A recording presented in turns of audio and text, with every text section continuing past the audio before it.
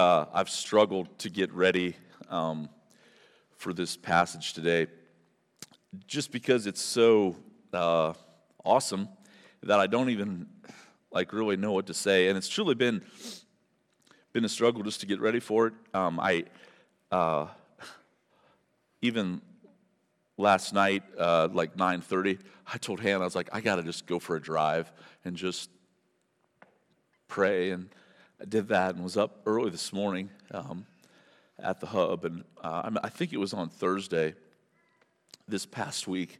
I was just tired and just mentally, physically, emotionally, and I remember just having this thought that I don't think was just a thought. I think it was from the Holy Spirit. But I just thinking, man, I cannot wait to sing with God's people on Sunday morning. And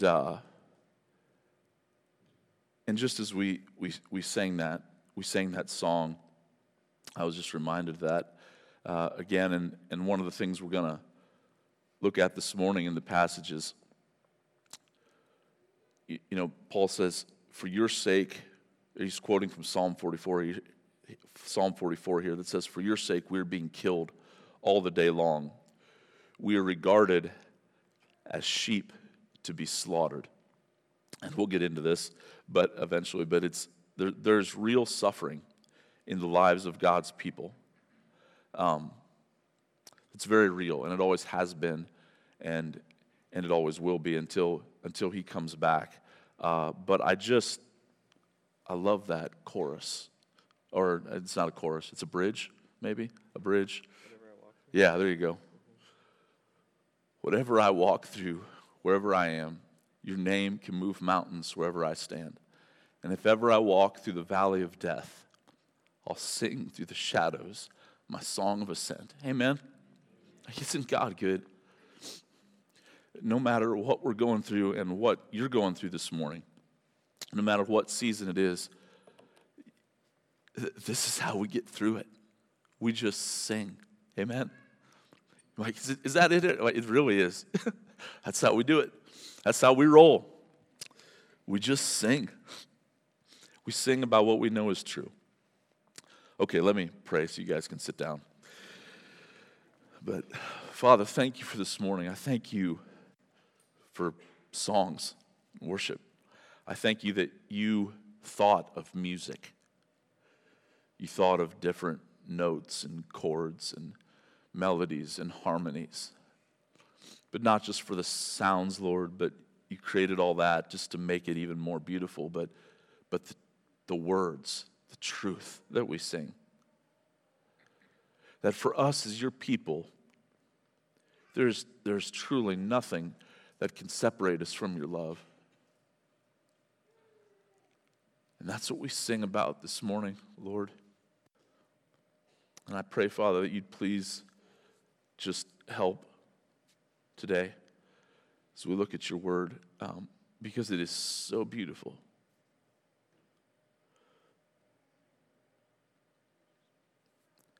It's so beautiful, and I feel very inadequate to, have words to be able to add anything to it this morning. So just come by the power of your Holy Spirit and speak to us, strengthen our hearts. In Christ's name I pray. Amen. You guys can have a seat. Yeah, grab your Bibles, Romans chapter 8. We're finishing up Romans chapter 8 this week. What is considered by many people to be the greatest chapter in all of the Bible. And it comes to a precipice with this grand crescendo of Paul just laying it down. I don't know if you ever read Paul sometimes. Sometimes he's just teaching, explaining, and even Peter says about Paul, there's some things that are hard to understand that he says at times. But man, every now and then Paul just goes on a run, and he is just preaching here. I'm telling you, he's just preaching, and it is amazing. Let me read it, and we'll get into it. Romans 8, verse 31. It says, "What then shall we say to these things? If God is for us, who can be against us? He who did not spare his own son, but gave him up for us all, how will he not also along with him graciously give us all things, who shall bring any charge against God's elect? It is God who justifies. Who is to condemn? Christ Jesus is the one who died, more than that, who was raised, who is at the right hand of God, who indeed is interceding for us. Who shall separate us from the love of Christ? Shall tribulation or distress or persecution or famine or nakedness or danger or sword? As it is written, for your sake we are being killed all the day long. We are regarded as sheep to be slaughtered. No! In all these things, we are more than conquerors through him who loved us. For I am sure, I am certain, that neither death, nor life, nor angels, nor rulers, nor things present, nor things to come, nor powers, nor height, nor depth, nor anything else in all creation will be able to separate us from the love of God that is in Christ Jesus, our Lord. And all God's people said, amen. Father, please help us. Open the eyes of our heart to see wonderful things from your word. Amen and amen. The Apostle Paul was not a man who was unfamiliar with the courtroom. Throughout the course of his life, we know that he was beaten, he was flogged, he was shipwrecked, he was imprisoned, but he also stood before many, many people who had the power either to condemn him or to free him or to release him. In fact, most of the last several chapters of the book of Acts are just the account and the story of Paul being moved from one trial to the next. One of them in Acts chapter 25 and then into chapter 26 is Paul has been in prison now for quite some time at the hand of the Jews, but then the Romans have got him and he's escaped an assassination plot, and it's actually quite a lot of drama. And he's already stood before several tribunals and before Felix and now before another guy named Festus. And there's this other king that comes to visit, Festus, who's kind of like the judge of this region, and so kind of picture like a local state judge, and then like this King Agrippa and his wife Bernice, or be kind of like the governor, and they come to visit their boy Festus, and they come together and they want to hear this. They want to hear about this Paul, who everybody is very angry at and very upset with. And in Acts chapter 25 and verse 23, just kind of get this scene. It says that, so on the next day, Agrippa, who's the king of the region, and Bernice came with, and the Bible says they came with great pomp. Great pomp. In other words, quite a lot of fanfare and ceremony and festivity. And they came with great pomp, and they entered the audience hall with the military tribunes and the prominent men of the city. So anybody who's anybody is there, and you've got little Paul, and I say little because this isn't in the Bible, but throughout church history, and there's several church historians that say it's kind of passed down through church history, that Paul was actually quite a short little man, and he was bald. Okay, and again, we don't know if that's true or not, but it is interesting just in your mind's eyes. You picture this right now. You have all the big names, all the celebrities, all the people with power, and they enter this great hall, and they set Paul, the short little bald man, in the middle, and they're going to hear him. And then he stands up and he gives his defense as he has before, and he shares about how God saved him, how he changed him from a murderer and a persecutor of the church, and he actually made him an apostle of this gospel, of this good news that he has to share. And he always testifies again and again to how God changed his life and to the facts of the death, burial, and resurrection of Jesus Christ. No matter who he's standing before, no matter how much power they have, no matter how easy it would be to be intimidated by the people that he is before, he stands before them and he testifies to the resurrection of Jesus Christ. And if you can kind of put yourself in Paul's place, and I think on one level, like we kind of like we all might think that, I would do what Paul did, but if we're maybe honest, it would be difficult. He stands there alone and would be tempted to shrink back. And I just say all that because I think that in many ways those types of settings actually shaped some of what we see Paul write about here in Romans chapter 8. Because here in Romans chapter 8, we don't see Paul standing up to testify before Felix or Festus or Agrippa and his wife Bernice, but we see Paul standing up to confront an opponent that is far greater and far more insidious and evil than they may have been. The opponent that Paul stands up to confront in this passage that I just read in Romans chapter 8 is the opponent of doubt and unbelief that are instigated by the devil, but that still lurks in the hearts of God's children and whispers to us the lie that we are not safe and secure in Christ. And Paul stands up in this passage, as it were, with flawless logic and masterful rhetoric and theological precision, and he goes on the offensive. And he calls doubt and unbelief onto the carpet or to the stand, so to speak, using that courtroom language. And he dares doubt and unbelief or any power of the devil in the universe, human or angelic, no matter what it is. And he calls them to try to give it their best shot to bring an accusation or an argument that could possibly hold weight in the court of heaven with regards to declaring guilty those who belong to Jesus Christ. And so Paul here, with great confidence and with great authority and with the utmost importance, he's going to walk us through 3 accusations of the enemy that he stirs up in our hearts that are unbelieving at times.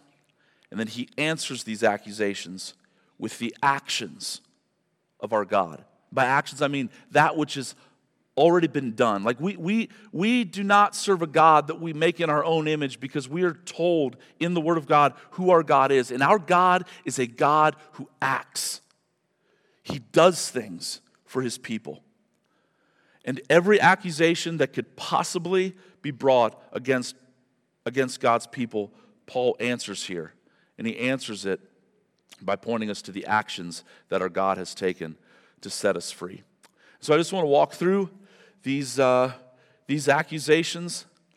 And again, these accusations and this enemy, it's not just out there somewhere, although it is. Paul he calls everybody to the stand, and he calls everybody out.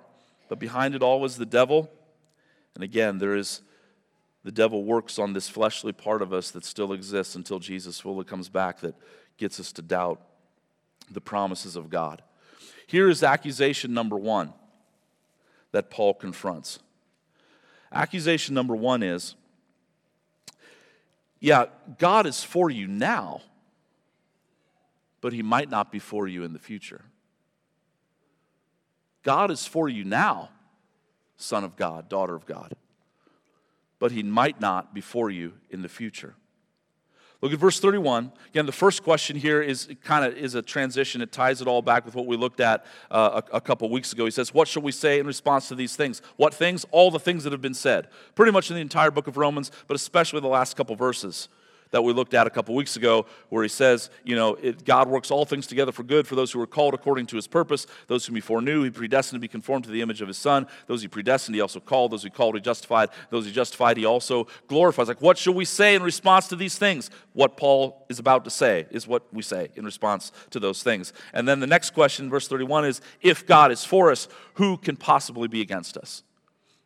If God is for us, who can be against us? And again, I said, the accusation here is subtle, but get underneath and look at the language that Paul uses, and let's get at what he's actually trying to get at, okay? So he says, if God is for us, who can be against us? Now, this does not mean that nobody will be against us. In fact, it means the exact opposite. It means that in reality, everybody is going to be against us. Just like they were against Jesus, just like they were against Paul. Jesus said it very plainly that if the world hates me, it's also going to hate you, okay? And so it's not that nobody's ever going to come against us. It's that everybody's going to come against us. But can everybody who ultimately comes against us, will they ultimately win? The answer is no. Why is that? Because God is for us. But it's not just in the here and now. The doubt, the insidious evil of the devil that he tries to plant in our hearts, and where he gets Christians to stumble and to fall because we believe that we are not safe, and so we have to take things into our own hands, isn't just that we don't believe that God is for us. Like, we might believe that he's for us on a day like today when we all stand and we sing, whatever I walk through, wherever I go, whatever those words were that was just saying, the mountain's in my way, I'm still going to worship you, I'm still going to praise you. That's a terrible paraphrase of what that says, but I'll sing through the shadow of my song of ascent. Like we might feel it now, but what about when you sin tomorrow? What about when you do what you should not do tomorrow or Tuesday or Wednesday? What about when you feel despairing in the quietness of your own heart as you lie in your bed at night and you feel very hopeless? Is God for you then? Will he be for you then? Not just because something outwardly comes against you, but because in a sense, maybe you have come against you with your own sin. Will he be for you then? And you're like, well, Eric, is that really what he's saying? Well, look how Paul answers the question, if God is for us, who can be against us? Look how he answers it. Verse 32, it says, he who did not spare his own son, but gave him up for us all, how will he not graciously, along with him, give us all things? Now notice how Paul answers it. Paul answers it in such a way that he's saying, yeah, look, God sent his son to die for you. And again, the reason I'm saying that it's not just about is he for us now, but will he be for us in the future, is the logic with which he answers it. Is that not only did he send his son, but if he sent his son, which is the greatest thing he can possibly give, how will he not also give you everything yet future that you might need to persevere to the end? You see. Because in the quietness of our own hearts, when we have truly messed up, and when I say messed up, I mean sinned. We begin to doubt if maybe God is second-guessing his decision to send his son to die for us. Does he truly love us? But the logic and the answer to the question that is the example, the action of God that reveals his love to us, that Paul gives us is, it's like, well, he sent his son, which is the most precious thing he could possibly give.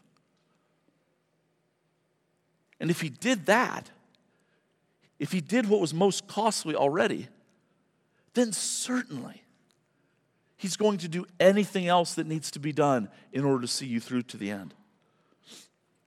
Like, the logic here is like, we don't spend $50,000 on a car to not spend $50 on an oil change. You don't spend maybe a couple $100,000 on a house to not spend a couple, I said that right? We would not spend a couple $100,000 on our house to not spend maybe a couple $100 to fix your roof if some shingles blow off in a storm. The greater, the more costly thing has already been done. And notice here that God is the one that did this. Christian, when doubts arise about your salvation and whether or not you are truly in Christ, do not look to yourself. Look away from yourself. Look to the Trinity. Look to the Father, to the Son, to the Holy Spirit. Look at what they have done. Look at what they promise to do. That God sent his son while we were still sinners. Christ died for us. Octavius Winslow, speaking of this passage and many others that speak to the same thing about how God is the one that ultimately handed Jesus over to the authorities, he says, who delivered up Jesus to die? It was not Judas for money. It was not Pilate for fear. It was not the Jews out of envy, but it was the Father for love. Out of love, God sent his son to die on the cross and to take upon himself the punishment that we deserve. And you remember how this all works back in Romans chapter 3, where we were several months ago. Romans 3:23, for all have sinned and fall short of the glory of God and are justified by his grace as a gift through the redemption that is in Christ Jesus. Listen, whom God put forward as a propitiation by his blood to be received by faith. This was to show God's righteousness, because in his divine forbearance he had passed over former sins. It was to show his righteousness at the present time, so that he might be both just and the justifier of the one who judges justly. You remember Isaiah 53, and just so you know, we're going to read a lot of Bible today, okay? So hang with me. But in Isaiah 53, it says, who has believed what he has heard from us, and to whom has the arm of the Lord been revealed? For he grew up before him like a young plant, like a root out of dry ground. He had no form or majesty that we should look at him, and no beauty that we should desire him. He was despised and rejected by men, a man of sorrows and acquainted with grief. And as one from whom men hide their faces, he was despised, and we esteemed him not. Surely he has borne our griefs and carried our sorrows. Yet we esteemed him stricken, smitten by God, and afflicted. In other words, we thought that he was cursed, but in reality he was taking our curse. But he was pierced for our transgressions. He was crushed for our iniquities. Upon him was the chastisement that brought us peace, and with his wounds we were healed. We all like sheep have gone astray. We have each turned every one of us to his own way. And the Lord, Yahweh, God, the Father, God has laid on him the iniquity of us all. He was oppressed, he was afflicted, yet he opened not his mouth. Like a lamb that is led to the slaughter, and like a sheep that before it shears is silent, so he opened not his mouth. By oppression and judgment he was taken away. And as for his generation, who considered that he was cut off out of the land of the living, stricken for the transgression of my people. They made his grave with the wicked and with the rich man in his death, although he had done no violence and there was no deceit in his mouth. Yet, although he was perfect, it's saying, yet it was the will of the Lord to crush him. He has put him to grief. And when his soul makes an offering for guilt, he shall see his offspring. He shall prolong his days. The will of the Lord will prosper in his hand. And out of the anguish of his soul, out of the anguish of Christ's soul, he shall see and be satisfied. By his knowledge shall the righteous one, my servant, make many to be accounted righteous. And he shall bear their iniquities. That God did not spare his son, but he gave him up for us all. He's already done that. Brother, sister, he's going to do anything else you could possibly need to make it through to the end. This is the logic of love. And I don't think we understand this. I'm going to try to come at this one more time, then I'll move on to the next accusation. But I hear some babies crying. We got a lot of babies in the church right now, and I don't know, we got a lot of newborn babies as well too. And every time I see the moms or dads with the little newborns, I always, man, you forget how small they are, right? You know, because even if you got like a 6-month, a 6-month-old is like Goliath compared to these little guys, right? That come out. I mean, they're just massive. But when they come out, they're just so tiny and so helpless and just little squirmy, whatever. And they just can't do anything. And I remember distinctly, each one of our boys when they first came out into the world, just holding them and so helpless, and they can't do anything. And there's something though in their helplessness that like you just love them. There's something in them that your heart just goes out to them, obviously. And I say all that because I think there's a little bit of a breakdown or a misunderstanding at times in that when we see our kids, they're so, especially when they're newborn, like they're so cute. There's something in them that pulls our heart, towards them in their helplessness because they're so cute. But guys, hear me here. God's love for us doesn't start with something cute in us that endears us to him, you understand? His love for us springs out of the reality that he is love. In fact, the Bible speaks of it like this, and you'll only be offended by this if you're understanding it correctly. But in Ephesians chapter 2, it says, Paul says, among whom we all once lived in the passions of our flesh, carrying out the desires of the body and the mind, and were by nature children of wrath, like the rest of mankind. We were by nature children of wrath. What it doesn't say is we were by nature cute and cuddly and God just couldn't help himself and so he sent his son. You understand? We were by nature children of wrath. Verse 4, but God, being, just because he is, being rich in mercy, because of the great love with which he loved us, even when we were dead in our trespasses, he made us alive together with Christ. And then Paul just inserts this little interrupter and he just says, by grace you've been saved. Do you understand what I'm saying? But God sending his son, it wasn't because we were cute and cuddly. It's because he is love. But if he did that already on our behalf, so that we could be clothed in Christ's righteousness and be with him forever, brother, sister, there's just nothing else that he's not going to do to see you through to the end. That's accusation number one, is that God is for us now, but will he be for us forever? Yes, he will. Yes, he absolutely will. Accusation number two,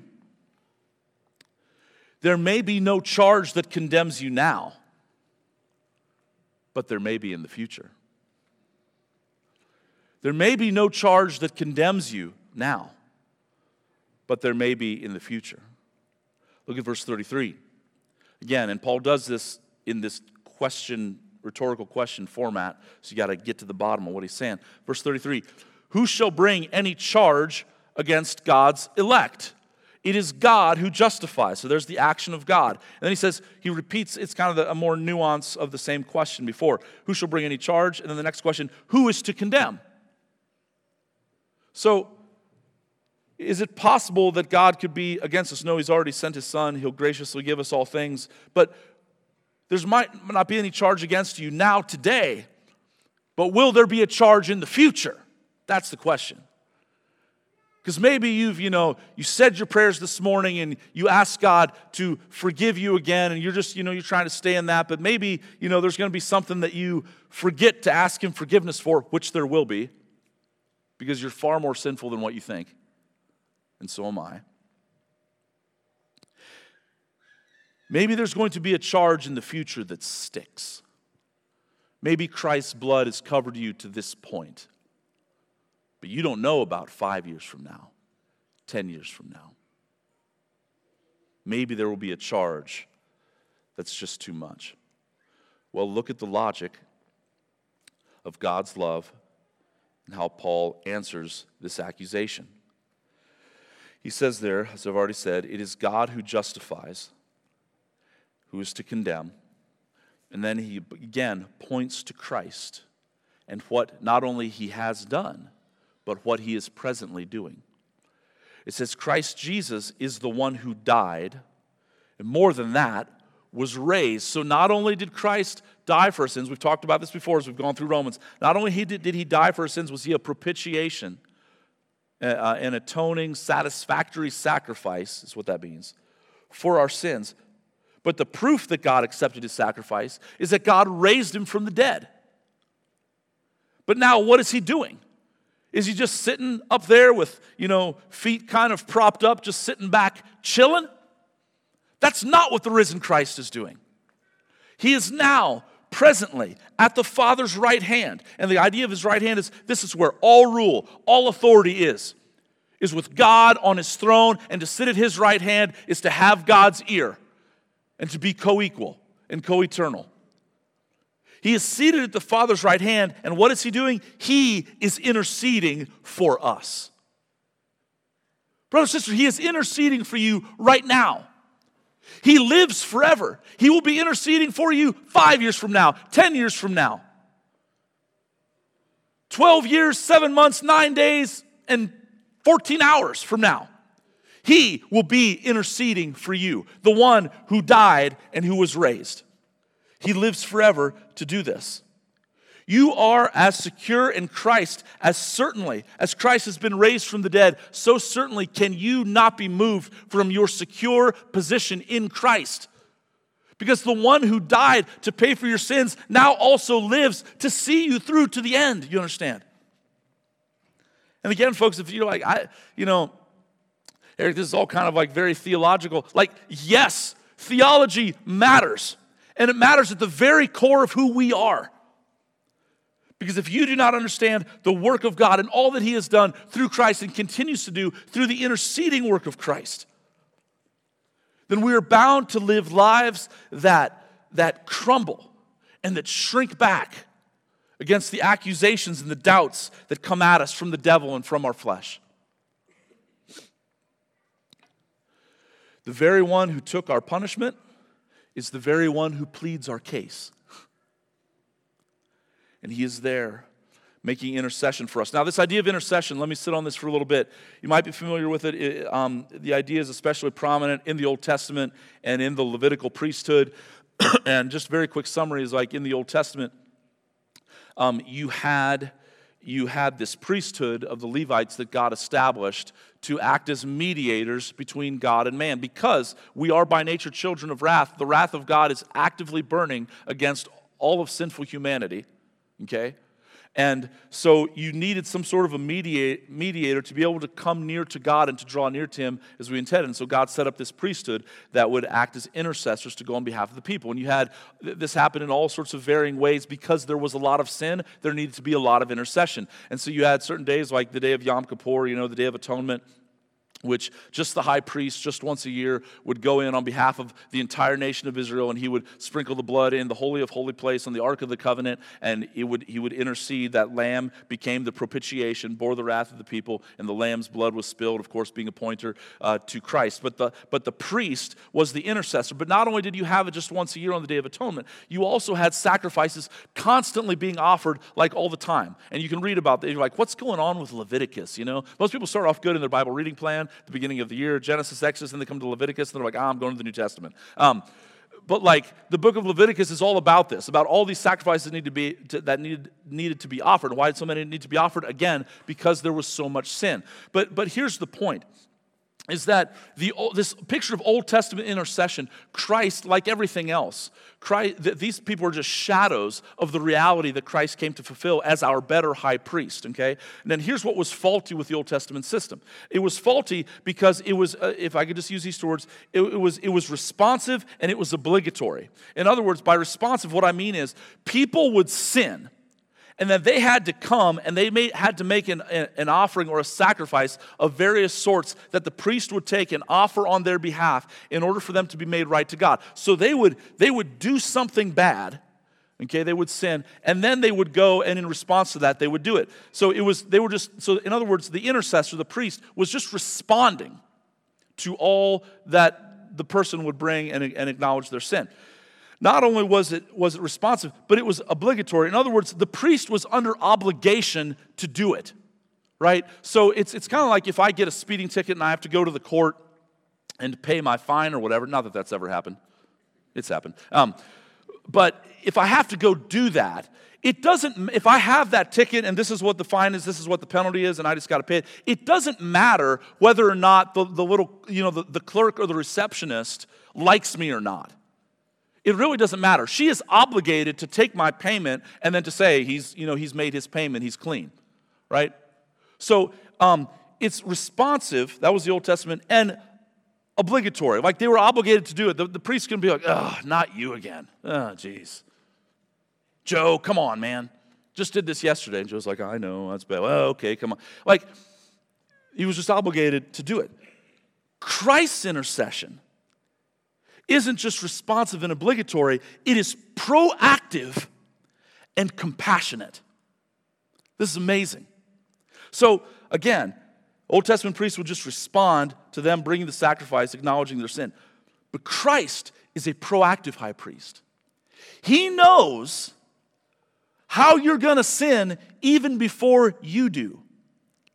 And he goes before us, even before our sin, and makes intercession for us before we even do it. Are you following me? Now this, you're like, Eric, I don't believe you. Well, let me prove it to you from the scriptures. First of all, you have the example of Peter in Luke chapter 22. Right before Jesus is going to be arrested and betrayed, he says to him, he says, Simon, Simon, calls him by his old name. Simon, Simon, behold, Satan demanded to have you, that he might sift you like wheat. And what does he want to do? He wants to separate Peter from his faith by getting him to sin and to deny Christ. He says, Simon, Simon, Satan has demanded to have you that he might sift you like wheat, but I have prayed for you, that your faith may not fail. And when you have turned again, strengthen your brothers. Now, you understand what's going on? Is that Jesus knows that Peter is going to deny him. He's going to deny him 3 times before the next morning, before the sun even rises, before the rooster crows. But he proactively, not responsively, not reactively, but proactively prays for him, that though he's going to go through this, that his faith is not going to fail and that he's going to come out the other side sanctified by it. Jesus actually, you're like, well, man, that would be nice if I'd know for certain that Jesus did that in advance for me. Well, he does. That's what it's saying here in Romans chapter 8. But let me give you another place in John chapter 17 where he prays specifically for us, for those who will believe one day. Again, we're reading a lot of Bible. Hang with me. John chapter 17. Jesus is praying here, and this is usually referred to as Jesus' high priestly prayer because he's interceding for his people. He says, I am praying for them. I am not praying for the world, but for those whom you have given me. For they are yours. All mine are yours, and yours are mine, and I am glorified in them. And I am no longer in the world, but they are in the world, and I am coming to you. Holy Father, keep them in your name, which you have given me, that they may be one, even as we are one. While I was with them, I kept them in your name, which you have given me. I have guarded them, and not one of them has been lost except the son of destruction, that the scripture might be fulfilled. He's speaking of Judas Iscariot. But now I am coming to you, and these things I speak in the world, that I may have my joy fulfilled in themselves. I have given them your word, and the world has hated them, because they are not of the world, just as I am not of the world. I do not ask that you take them out of the world, but that you keep them from the evil one. They are not of the world, just as I am not of the world. And again, listen to Jesus' prayer for us here. Sanctify them in your truth. Your word is truth. As you sent me into the world, so I have sent them into the world. And for their sake I consecrate myself, that they also may be sanctified in the truth. And again, he had been primarily kind of, up until that point, praying just for the 12, for the disciples that were with him at that time, 2,000 years ago. But then the next verse says this. He says, I do not ask for these only. In other words, these that are right there with him. I do not ask for these only, but also for those who will believe in me through their word. That's all of us who sit in this room today.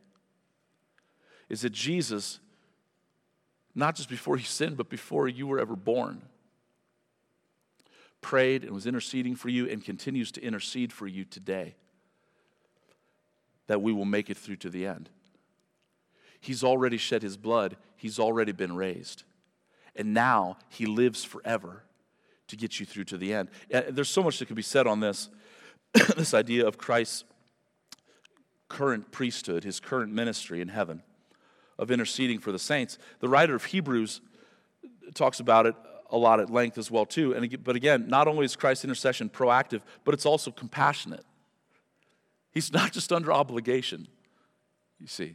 Like, I think sometimes we come and we come again with our sin that we think when we confess it to God, we think that we're like giving him new information on what's happened. Can I tell you something? He already knows. Right? When you can say, Father, I'm sorry, I did. And you should. We should confess our sins like 100%. But you're not giving him new information, right? You know that. But when we come to him, first of all, he already knows, but so he doesn't come, oh, not again. Listen to Hebrews chapter 4. It says, since then, we have a great high priest who has passed through the heavens, Jesus, the Son of God. Let us hold fast our confession. For we do not have a high priest who is unable to sympathize with our weakness, but one who in every respect has been tempted as we are, yet without sin. Let us then, with confidence, draw near to the throne of grace, that we may receive mercy and find grace to help us in our time of need. Do you see that Jesus, he's not just under obligation, he's compassionate. He loves you. He cares for you. When you come to him, not just in your weakness, but in your sin, he says to you, I know. This is why I died. This is why I came. This is why I live now, to see you through to the end. Christian, get your eyes off yourself. Get them off yourself. It's funny to me, I don't want to say funny, but when I talk with people about whether or not you can lose your salvation, here is generally speaking, okay? I don't want to be unfair, but here's generally speaking how the conversation goes. As I'm saying, you're secure in Christ, man. Jesus, he's going to intercede for you. He's going to get you through the end. And here's how almost always the conversation goes. It starts off like this. Well, yeah, but I knew a guy, or I knew a girl, or I knew this person, and once they used to come to church, and now they shot off and they're just living like the devil. Can I just state something that should be pretty obvious? We do not build our theology off the actions of sinful humans. So if you don't go, well, I know somebody, who cares? That's not where we build our doctrine from. That's not where we get truth. Are you kidding me?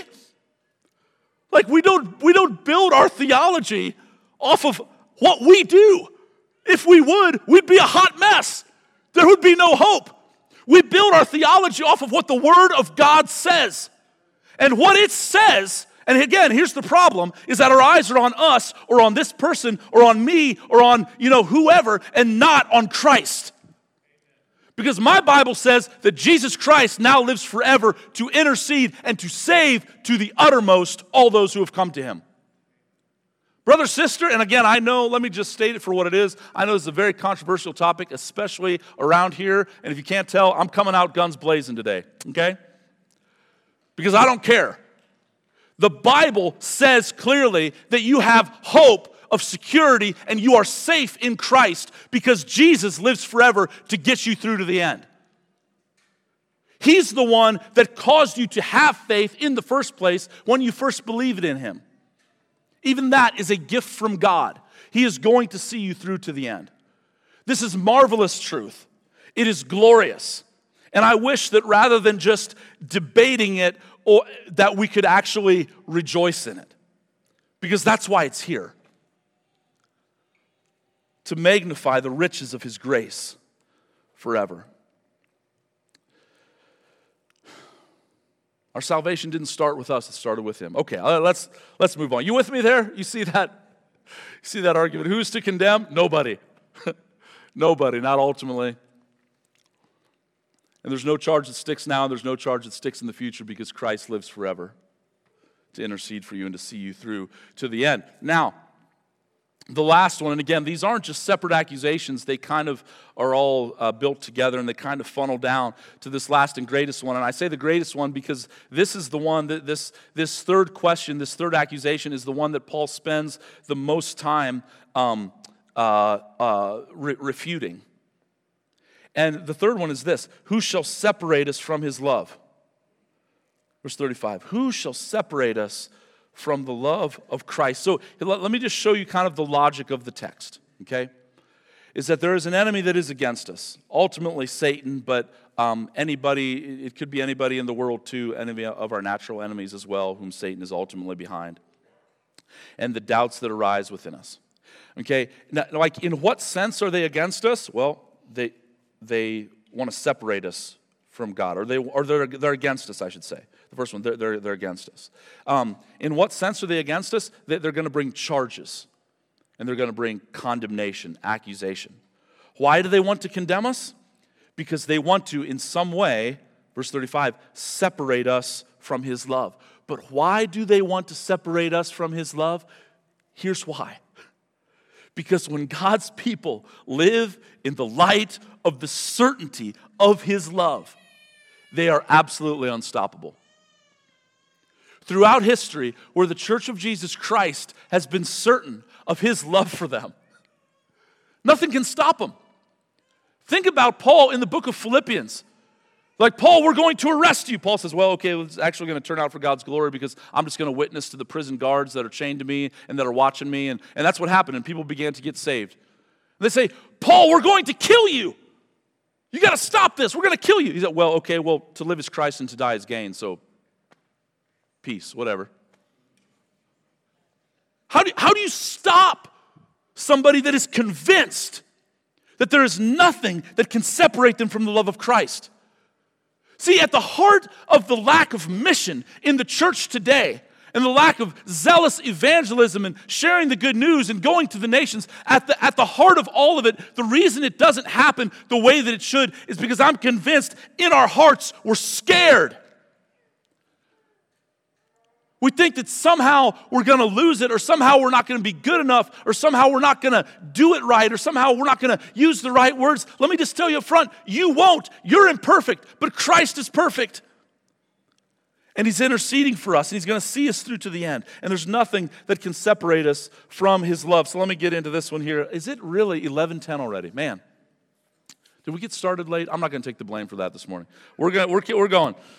Okay, here we go. Verse 35, who shall separate us from his love? Shall tribulation or distress or persecution or famine or nakedness or danger or sword? Now, what are these things? He says, who shall separate us from his love? But then it's interesting that he kind of answers it not with whose, but with what's. The whos are coming a little bit later. He's going to talk about angels or demons or powers or different things. That's the who. But here, he answers the who with the what. Like, shall tribulation or distress or persecution or famine or nakedness or danger or sword. Now, what are those things? If I just had to sum them up all real quickly. They are all things that will probably get you to lack or to wane in your love for God, right? I mean, can I just be honest? Like tribulation, distress, persecution, famine, nakedness, not having clothes to wear, not having food to eat, danger or sword, like being executed. There's a very good chance that when those things hit my life, that I'm not going to love God perfectly. You're like, oh, come on, Eric, give yourself some credit. Let me just tell you about Eric. I get grumpy when my office is too hot. When the air conditioning doesn't make it all the way back through the vent, like I complain to Jeanette about this on a regular basis. I'm like, man, when the air conditioner's at that, like I complain about that. That makes my love imperfect. When these things come, good chance Eric Miller's not going to really be able to stand the test. But here's the deal. Eric Miller's salvation is not built upon Eric Miller's love for Christ. It is built upon Christ's love for Eric Miller. Do you understand?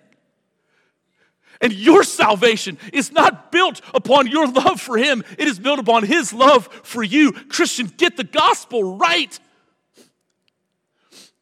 Do you see how we read ourselves into things that we have no business being in? We so have gobbled up in our culture a man-centered, man-exalting, self-willed gospel. And it is not a gospel at all. It's not good news. Because we have no good news to offer. But when you get your eyes off of yourself and get them onto Christ, it changes absolutely everything. He says, as it has been written, and he quotes here, as I said earlier, from Psalm 44. He says, for your sake we are being killed all the day long. We are regarded as sheep to be slaughtered. That's a quote from Psalm 44. What's interesting, just very quickly in the context of Psalm 44, there were times throughout Israel's history where they were actually disobedient and God would allow their enemies to overtake them as an act of punishment for their sin. But in Psalm 44, it's not a psalm by David, it's a psalm by the sons of Korah, I believe. And they're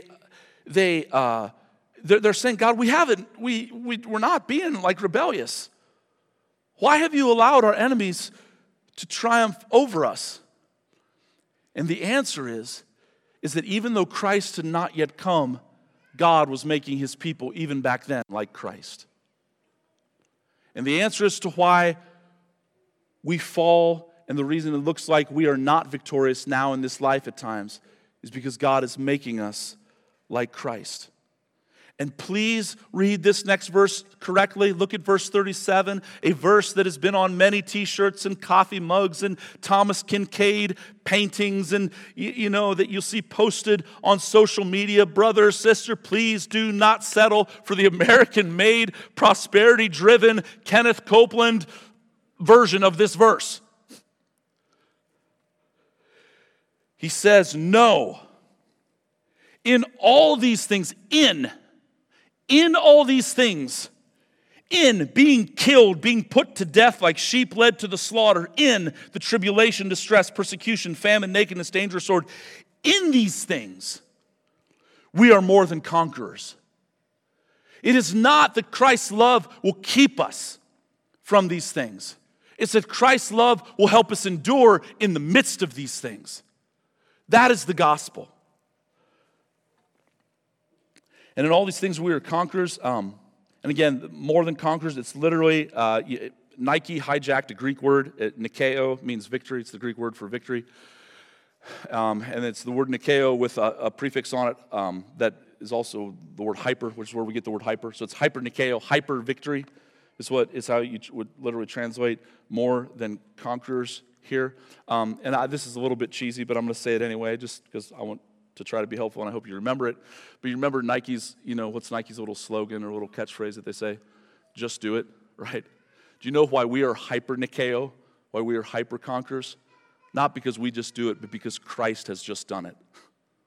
That's it. It's all because of what Christ has done for us. And we are more than conquerors because even in death, God is working all things together for good for those who love him and have been called according to his purpose. There is nothing that can separate us from his love. And again, that Paul he's just preaching, man. He's just letting it fly. And he says, I am sure. Christian, what are you sure of? The word, I think different English translations translate verse 38, I am sure, or certain, or I'm convinced. What are you sure? What are you certain of? What are you convinced of? Paul was convinced that nothing could separate him from his love. He says, I am sure that neither death nor life, angels or demons, not any of the heavenly hosts, not the demonic realm, not things present nor things to come, nor height nor depth nor anything else in all creation will be able to separate us from the love of God that is in Christ Jesus our Lord. Nothing. And it is amazing how people love to try to, like Paul here, like even those last little phrases, nor height, nor depth, nor anything else in all of creation. People will try to pick at this list and try to insert something that Paul didn't say. Like, yeah, but that doesn't mean that, that you couldn't choose. Well, yeah, it does. Like, that's the whole point of his language, is that there's nothing, including you. Because last time I checked, you were a part of creation, and it says nothing else in all of creation will be able to separate us from the love of God that is in Christ Jesus, our Lord. He loves you, church. He loves you. He loves you. He loves you. He loves you. I don't know what to do in light of this passage other than just sing some more. So worship team, you can come up and we'll close. But I want to ask you this morning, brother or sister, do you know that you're safe? Do you know that you're safe in Christ? Again, sometimes I think we lose maybe the meaning, or we don't see the disconnect between what we say we believe and the way that we live when we use theological words. Not that it's really a theological word like security or eternal security. But like, can I just try one more time? How can you be saved and not also be safe? If you're saved, it means that you're safe. You're safe. Your life is hidden with Christ in God. And I think that the great implication of this, and we'll get into this next week, if you jump ahead just to the first couple of verses of Romans chapter 9, where Paul talks about the unceasing anguish that he has in his heart for the Jewish people, the very people that gave him the hardest time, that were usually trying to have him arrested. This Paul has unbelievable anguish in his heart for them that they might be saved. I think in light of this great love, the main question that I just want to ask as we close is, are you living your life for the mission and purpose of God? Do you understand that what you have to share, the gospel, it truly is good news?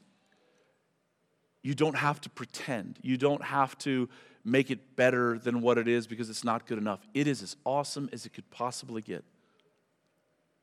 That anyone, no matter how far from God, no matter what they've done, there's a way for them to be made right with Almighty God. And to no longer be his enemy, but to become his child. It's amazingly good news.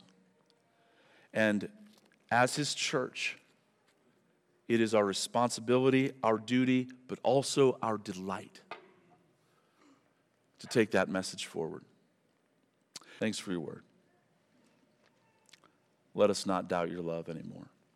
In Christ's name I pray. Amen.